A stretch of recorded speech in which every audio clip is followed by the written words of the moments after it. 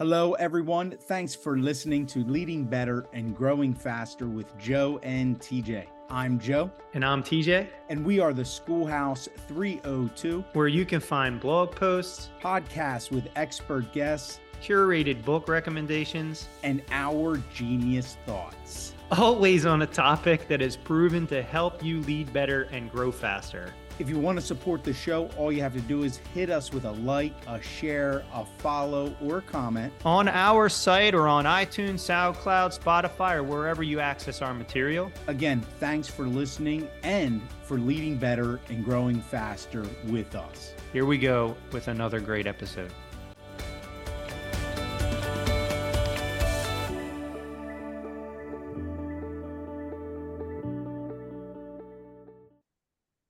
Hello, everyone. Here we are with our guests, Elizabeth and Nancy Jorgensen. We are thrilled that you're here with us today. We are focused on really their most recent book with a lot of wins in it for not only students, but I think just as adults and people in general. We're super stoked to have you on the show. TJ, tell our audience a bit more about them.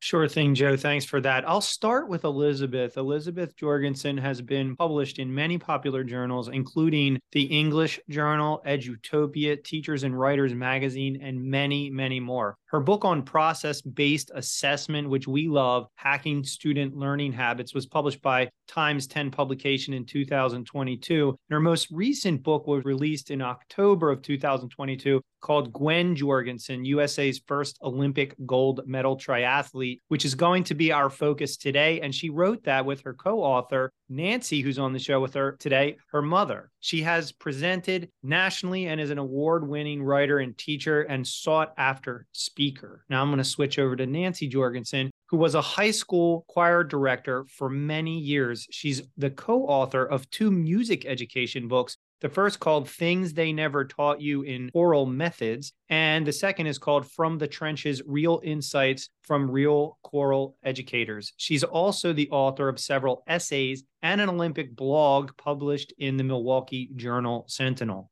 Very impressive teachers and very impressive family, and so we're going to dig right in.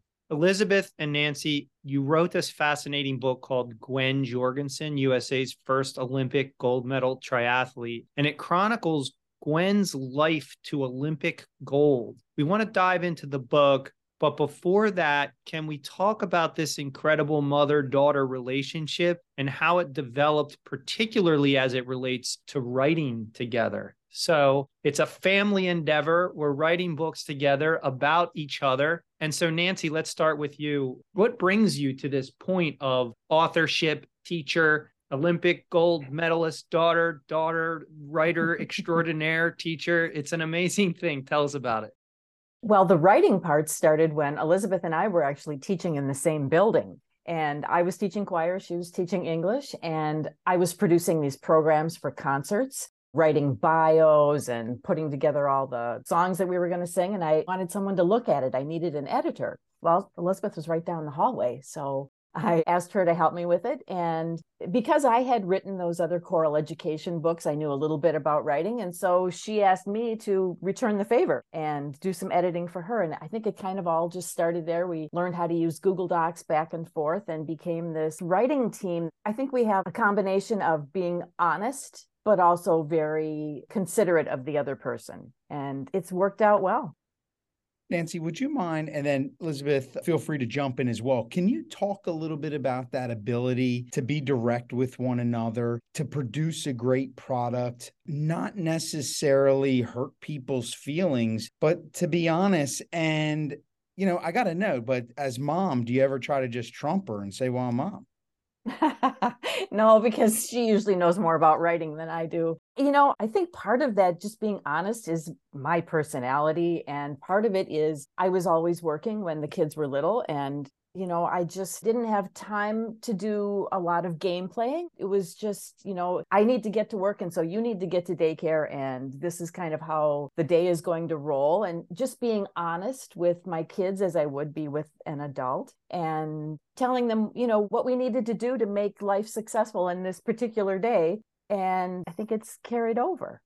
And I think we do a good job with seeing feedback as neutral data. Like if she gives me something, I'm not going to be offended by it, even if I disagree, or even if the tone maybe isn't exactly as I would want it to be. I just try to take it in and reflect on it. And ultimately, we're working together to get the piece to be the best that it can. And so we do a good job with listening to one another and then not being offended.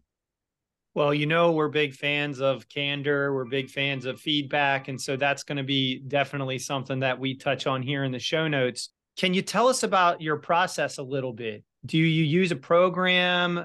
Like you said, you were looking for some editing help in the beginning. Are we talking about Google? Is there a process where somebody writes part and then somebody else edits? How do you work together? And in particular, as two authors who have written a number of books, jointly for Joe and I and co-authors outside of the two of us, it's always interesting to hear how people are able to get the words on the page and edit them to satisfactory publication. Why don't we start with Elizabeth on this one, and then we'll go to Nancy.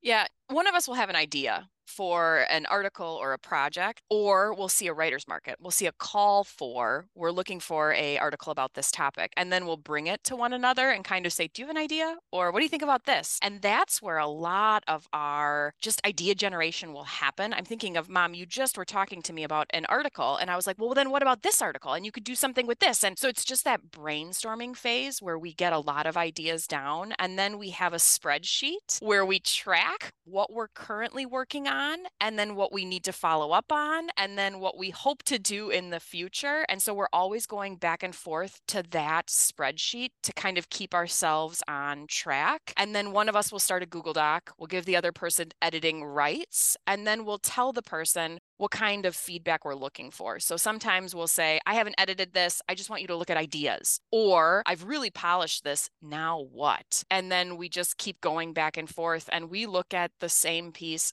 over and over and over. And then we often will let it sit for a while and then come back to it. And then that space, those fresh eyes, we can really see a lot more. And it's not just the two of us. We also have beta readers, people in my building, fellow teachers, fellow educators, educators that I know outside of my district that we'll share things with before we send it off to editors or to publications. What am I missing, Mom? Well, I was thinking when we were doing the book that we, as you had said, we would write sections and then pass it off to the next person. And sometimes we would get to a section and I might read it, I might have written it and look at it and say, Elizabeth, I think this will be better in your voice. Why don't you just take over this section? Or we'll substitute out sentences or just words. And now I reread some of that and I can't remember who wrote what. It's kind of seamless, and we try to honor the other person's strengths. And if I know she's going to be better at something, I say, why don't you just do this section?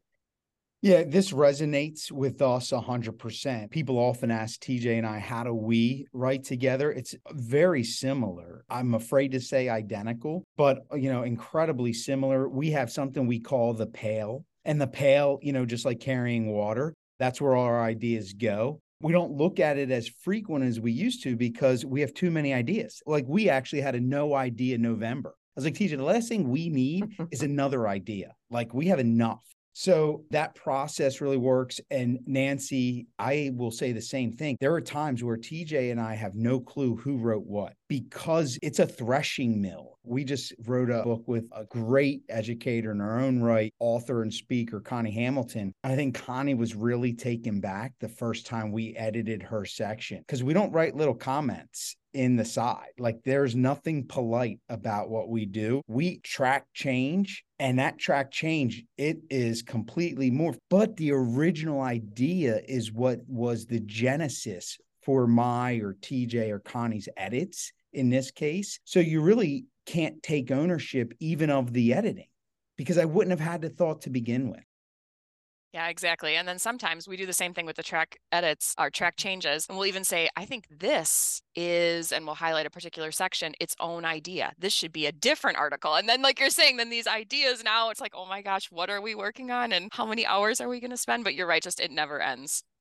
So let's talk about that a little bit, the ideation process. Obviously, you would think it'd be easy to write about Gwen's story, but anyone who knows anything about, family dynamics, writing, and so on in particular, there's nothing easy about it. And one thing that really stuck out to me in this book was Gwen's journey, that it wasn't necessarily easy, didn't have necessarily this early success a lot of people would have in the pool, when she was a young swimmer. But can you talk to us a little bit, like, how did you land on, let's write this book and let's write it from this perspective for others that, look, you can really achieve great things in life? It really came from Gwen. Elizabeth and I had written a family memoir about the family's journey and what it's like to learn about the Olympics and go to the Olympics when one of your family members is successful like that. But Gwen said if we were going to do another book, she really wanted it for kids. It's a passion of hers to give back to kids. She's had a scholarship fund and she does appearances for kids groups. And because she knew that it's a struggle for anybody that has this big idea of what they want to do. And, I think maybe she realized she could have used some advice along the way. And she wanted to be that voice for the next generation and say, look, if you have a big dream, you're going to have a lot of disappointments, but there's so much reward in the end. And so she came to us knowing that we were writers, knowing that we were a team, and said, here's what we want. And so Mom and I looked into comps, like what else is out there in the middle grade young adult space for nonfiction, specifically about female athletes, and they're not there. Like we looked and we really couldn't find them. And then that was energizing to us. Like we really had an opportunity to fill a hole. Like these middle grade kids, if they want to read about a female athlete, at least now there's one, out there that they can choose from.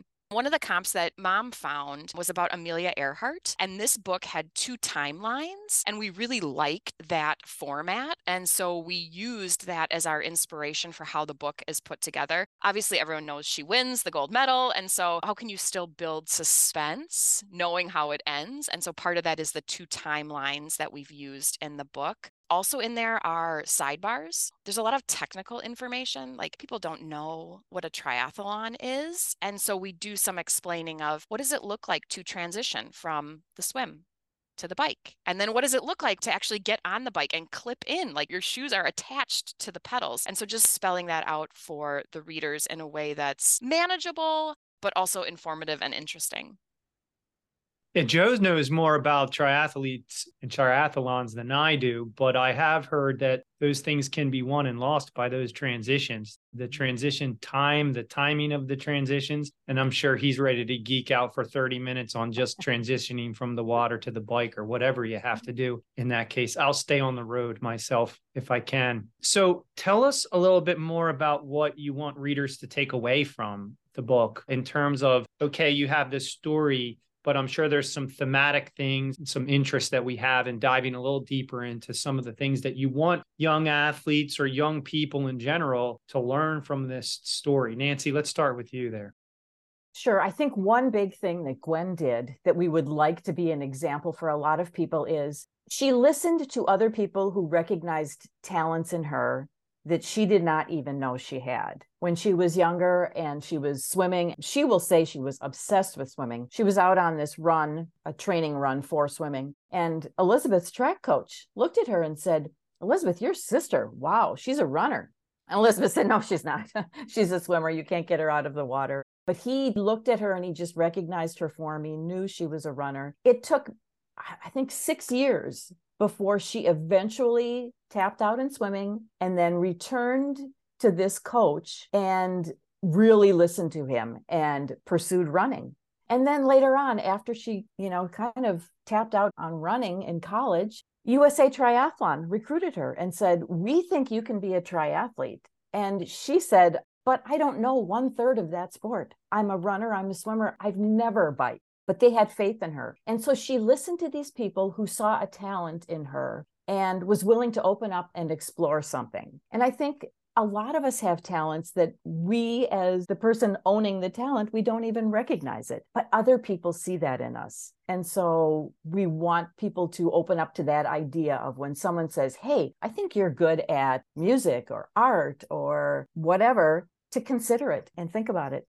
I think the other theme, Gwen put a lot of her self-worth in her performance. And when a race didn't go the way that she wanted, she would internalize that as I'm not good. And part of her growth as an athlete and as a person was learning that what she can control is her daily process. And in doing that, realized that she is doing the right things and that she is a good person that's not tied to her athletic achievements. And the book helps kids outline how to focus on the process and also how to recognize all of the things that are going well, all of the things that you do have success in. If you don't mind, can we also filter that and look at that exact issue for our students? Because we know, granted, it's one thing if it's on the road or in the pool or on the bike and you're not meeting success, but it's hard when you are a third, fourth, fifth grader and you're starting to realize, wow, this is tough for me. And that manifests itself in so many different ways, from maybe poor attendance to acting up, whatever. Like, what are the lessons like we can give our teachers here to say, look, this is what you could do with your own students to help them realize this is a journey as well, that it doesn't make you less than. So how do we combat those feelings of, just not being enough when we all are? And school, unfortunately, though, does hold that mirror up for kids at times. What do you think about that? And we'll start with Elizabeth on that. Yeah, I think part of it could be reflection and talking about it. Like Mom and I didn't know when Gwen was little that she had these feelings. We wish we would have had the language to just open up that dialogue. And so I'm thinking about, with my own students, we do a lot of let's just pause. And let's look back. What can we identify as our strengths? Where did we have success? And some kids will say, well, I never knew what a metaphor is, and now I use it. And it's like, oh my gosh, that's great, right? And then they have this confidence of, okay, I know metaphor, I can keep using it, and then lean into that strength that, okay, now we know metaphor. Well, simile's kind of like that, and so we just keep adding on to it. I'm also thinking about, I ask my students to write letters to themselves, and I hold on to those letters for 4 years. And I just sent out the batch that kids 4 years ago wrote. And I'm seeing on social media all of these kids saying, I just got my letter from 4 years ago and my high school self would be so proud to see what I'm doing now. And, just giving them the opportunity to express and then opening up that dialogue through reflection or through whatever the medium is. I'm thinking when I was teaching choir, it was competitive at certain levels. I had top flagship group and, kids wanted to play the lead or sing the solo, and not everybody was capable of doing that. But we still needed them on the team. We still needed the choir to back up the solo or to be part of the performance. And so we had a whole structure of the whole program was run by student leaders.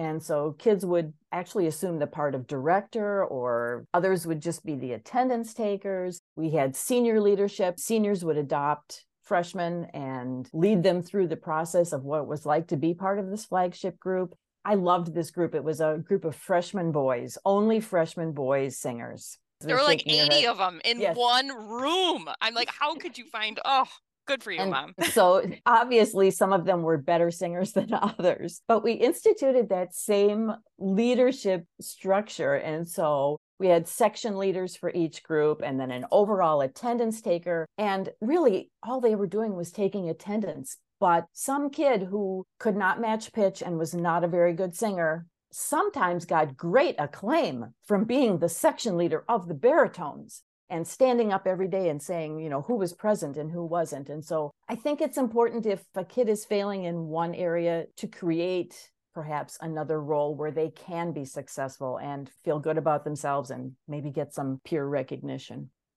Yeah, and there's a ton of research and evidence to support that. I want to underscore what Nancy's saying here for school leaders who are listening. The team that wrote, one of the lead writers on the school leadership standards that we use, the PSEL standards, told us directly that he wants to be able to walk in any school in America and ask kids, what group are you a part of? And he was listening for something that's non-academic, not traditional academics. And then his next question is, and what leadership position can you hold? And even if they don't have a leadership position, that they eventually see themselves in accessing one. So I want to make sure that that's clear to leaders. We have to be able to build these structures in our schools so that kids feel that they're a part of something, even if they're not the best singers, and that they have a leadership role in that. Let's use that as also a kickoff To transition a little bit into some of our leadership questions, our audience loves to get granular about people, resources, things they can do to lead better and grow faster, like Joe and I always say. Let's start here. What's one person or group that you follow for either knowledge or inspiration? Where can we find them? And we'd love to hear if you know of that for Gwen as well, if you know of maybe a hero she has. But what's one person or group who our audience could follow for knowledge or inspiration? Well, I think we talked about this last night, Elizabeth, and we follow Gwen because she's insulated herself from negative forces and she's such a positive force. And because she's so busy and I don't get to talk to her as much as I'd like to, I follow her on social media. I'm a big advocate of social media too, especially if you can curate your feed, like Mom was suggesting, to be positive. You read a book, tweet at that author, tell them your 5-star review is up, and maybe then they'll connect you with somebody else. Or we've really found that to be true. If you can say what you enjoyed about something, there's a community there that will lift you up and celebrate you and invite you to join in. Yeah, thank you for that. And I will say Gwen right now is a source of inspiration for many people. I mean, knowing she has young kids, knowing that she's returning to triathlon. As TJ said, I can geek out on tries quick. I found my love for that much later in life. I had always run, but I'm more built like a linebacker than I am a runner. And so it just helped me really, as try to recover from injuries, discover triathlon, and then realize, heck, I'm not even pounding on my knees. It's just much better to be in the pool sometimes. So she's a hero to many. And I think a lot of people are following her right now to see her comeback and this transition back. So she put some big goals out there. I mean, to say that she wants to go back to the Paris Olympics and win a medal on the relay, and then to follow her journey, we know there's going to be disappointments. We know there's going to be things that don't go right. And then how does she persevere? How does she use her community to refocus? Who is she listening to? I think that that's a really good model for us as educators, for our students, just for people to see how you can do that. Yeah, 100%. And I agree. It is an uphill battle for sure. And I think this now, even this time where she's training and incubating herself, probably away from a lot of the negativity or the doubters, right? And you just persevere. You keep going. So really looking forward and following her story from that. When we think about what Gwen does, but also the two of you as powerhouses, as educators and authors, what is one thing that people should do on a regular basis that would make a difference in their day or life? Sleep. I am unwilling to compromise on my sleep. I am a better teacher. I'm a better partner. I'm a better everything. This is the right answer. Everyone is better if you're well rested. It's the right answer. TJ and I talk about this all the time. It's such a sore subject between us because we both just don't sleep well. And you'll have people diagnose you in 30 seconds if you say that. Well, Joe, if you do this, I'm like, look, I've read, studied all of that. I sleep with a mask. I have no blue light. Like, stop the madness. Do you have the ring? I do not ring? have the ring. I Okay. do not have the ring. Maybe that's the difference. That's the diagnosis you've been waiting for. Can say more about the ring. Sure. So this actually, Gwen gave it to me. I saw Kim Kardashian was wearing it and I asked Gwen, like, have you heard of this ring? And it will track your sleep and it tells you what you're doing well with sleep and what you need to focus on in order to improve. So last night, Mom and I went and we did some golf simulating. And then we didn't get home until almost 8 p.m. And then I ate dinner and my ring knew. In the morning, it says, I think you had a late meal, and so it affected your sleep. And then it showed me how my sleep was affected. It will also, on my phone, it triggers about an hour before bedtime. It'll say, it's now time to start winding down. And then it'll tell me what to do to wind down. It'll tell me when I should aim to go to sleep, when I should aim to wake up. And then it'll give me all of the data. The past month, here's the typical time you went to bed. Here's the typical time that you woke up. It'll also compare weekends to weekdays, which will affect a lot of people. It sounds like I should be a spokesperson for the Oura Ring. I would recommend it. Do you have a sleep number bed? I do have a sleep number bed and enjoyed that for many years as one of my strategies.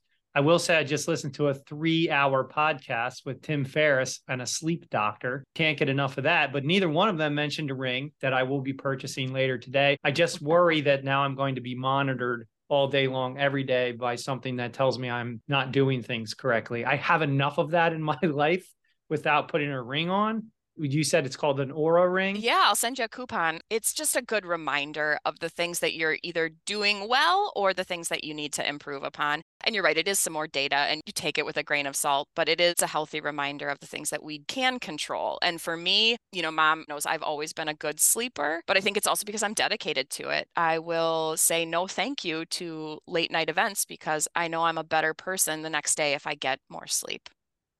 I relate to that. Nancy, is there anything you want to add to that one?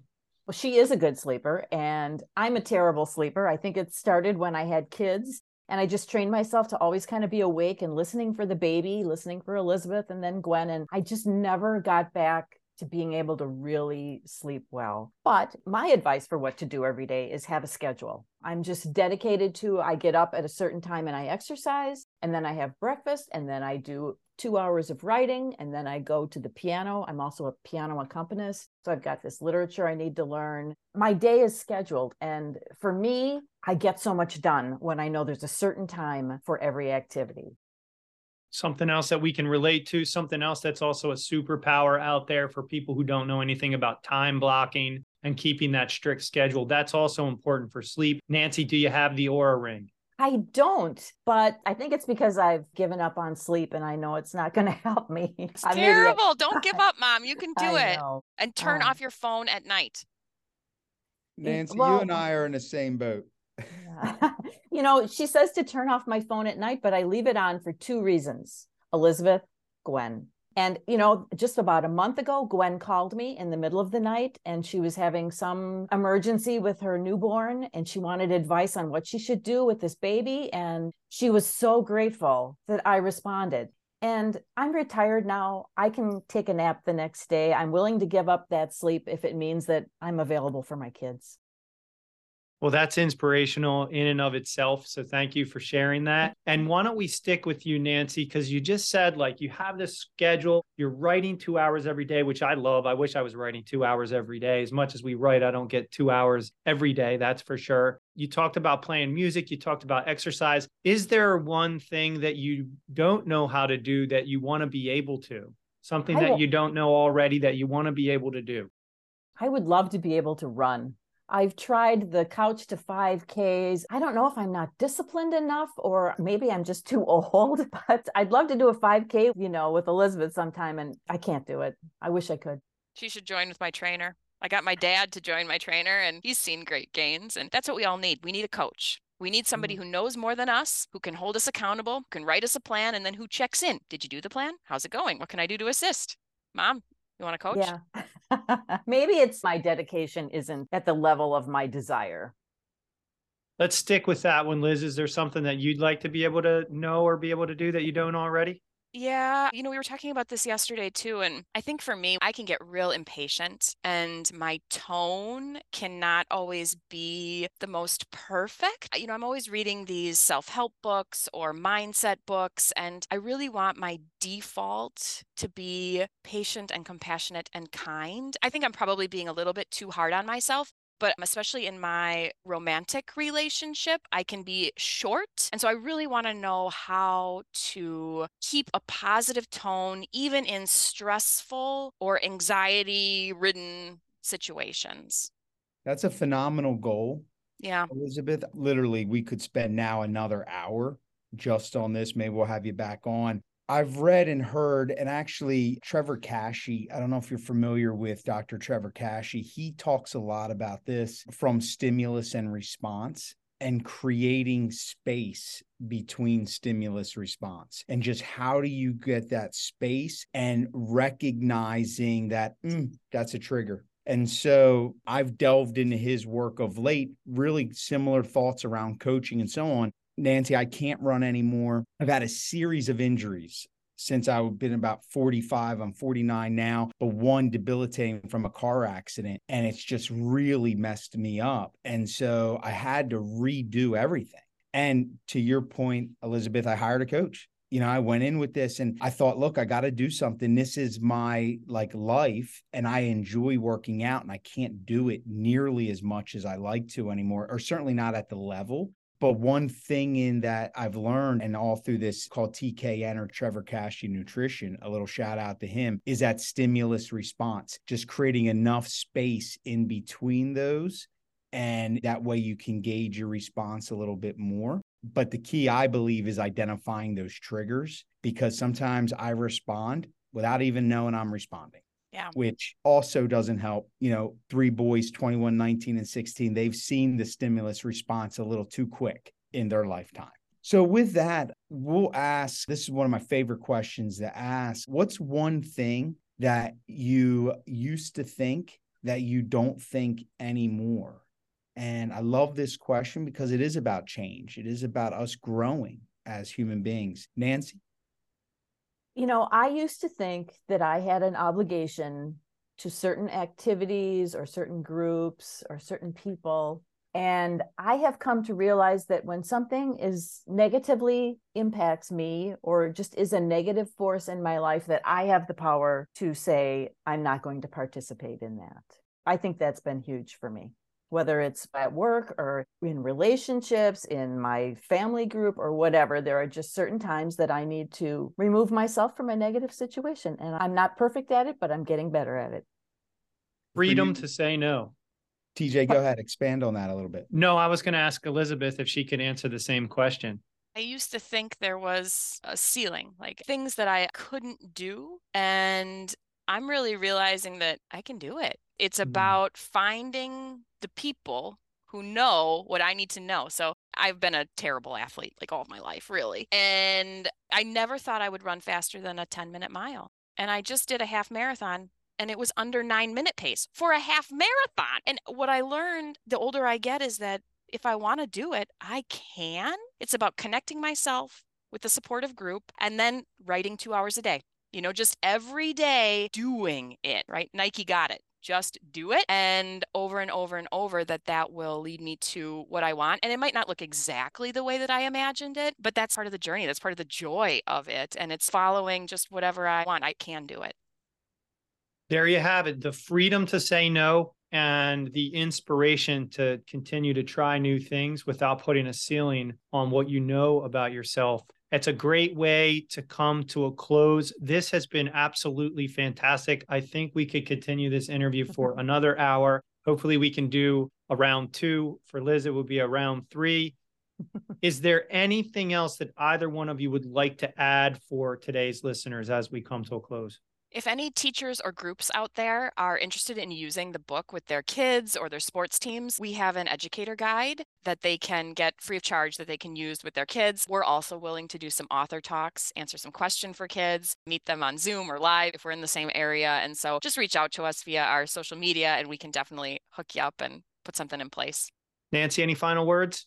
I think Elizabeth said it. In the book, Gwen also offers to respond to readers. And so, how often does an Olympian say, hey, send me a message, I'll be happy to respond. So she'd also like to hear from people. And she said the best way to do that is just to slip into her DMs. Right. It's great. It's a great invitation for educators. There you have it, folks. Another great podcast. Don't forget to follow our blog at theschoolhouse302.com for blog posts, podcasts, video blogs, and more, always on the topic of leadership. And we hope you enjoyed hanging out with us today with our special guests, Elizabeth and Nancy Jorgensen. Thank you both. Thank you. It was a joy. Thank you.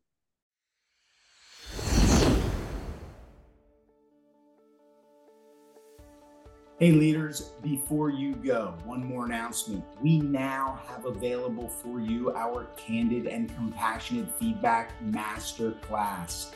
Really, because of high demand, we are thrilled to offer this. This is a course that we run live and in person all the time, and leaders love it. They learn to give feedback with skills that they can use right away, including better praise to lift and celebrate your team.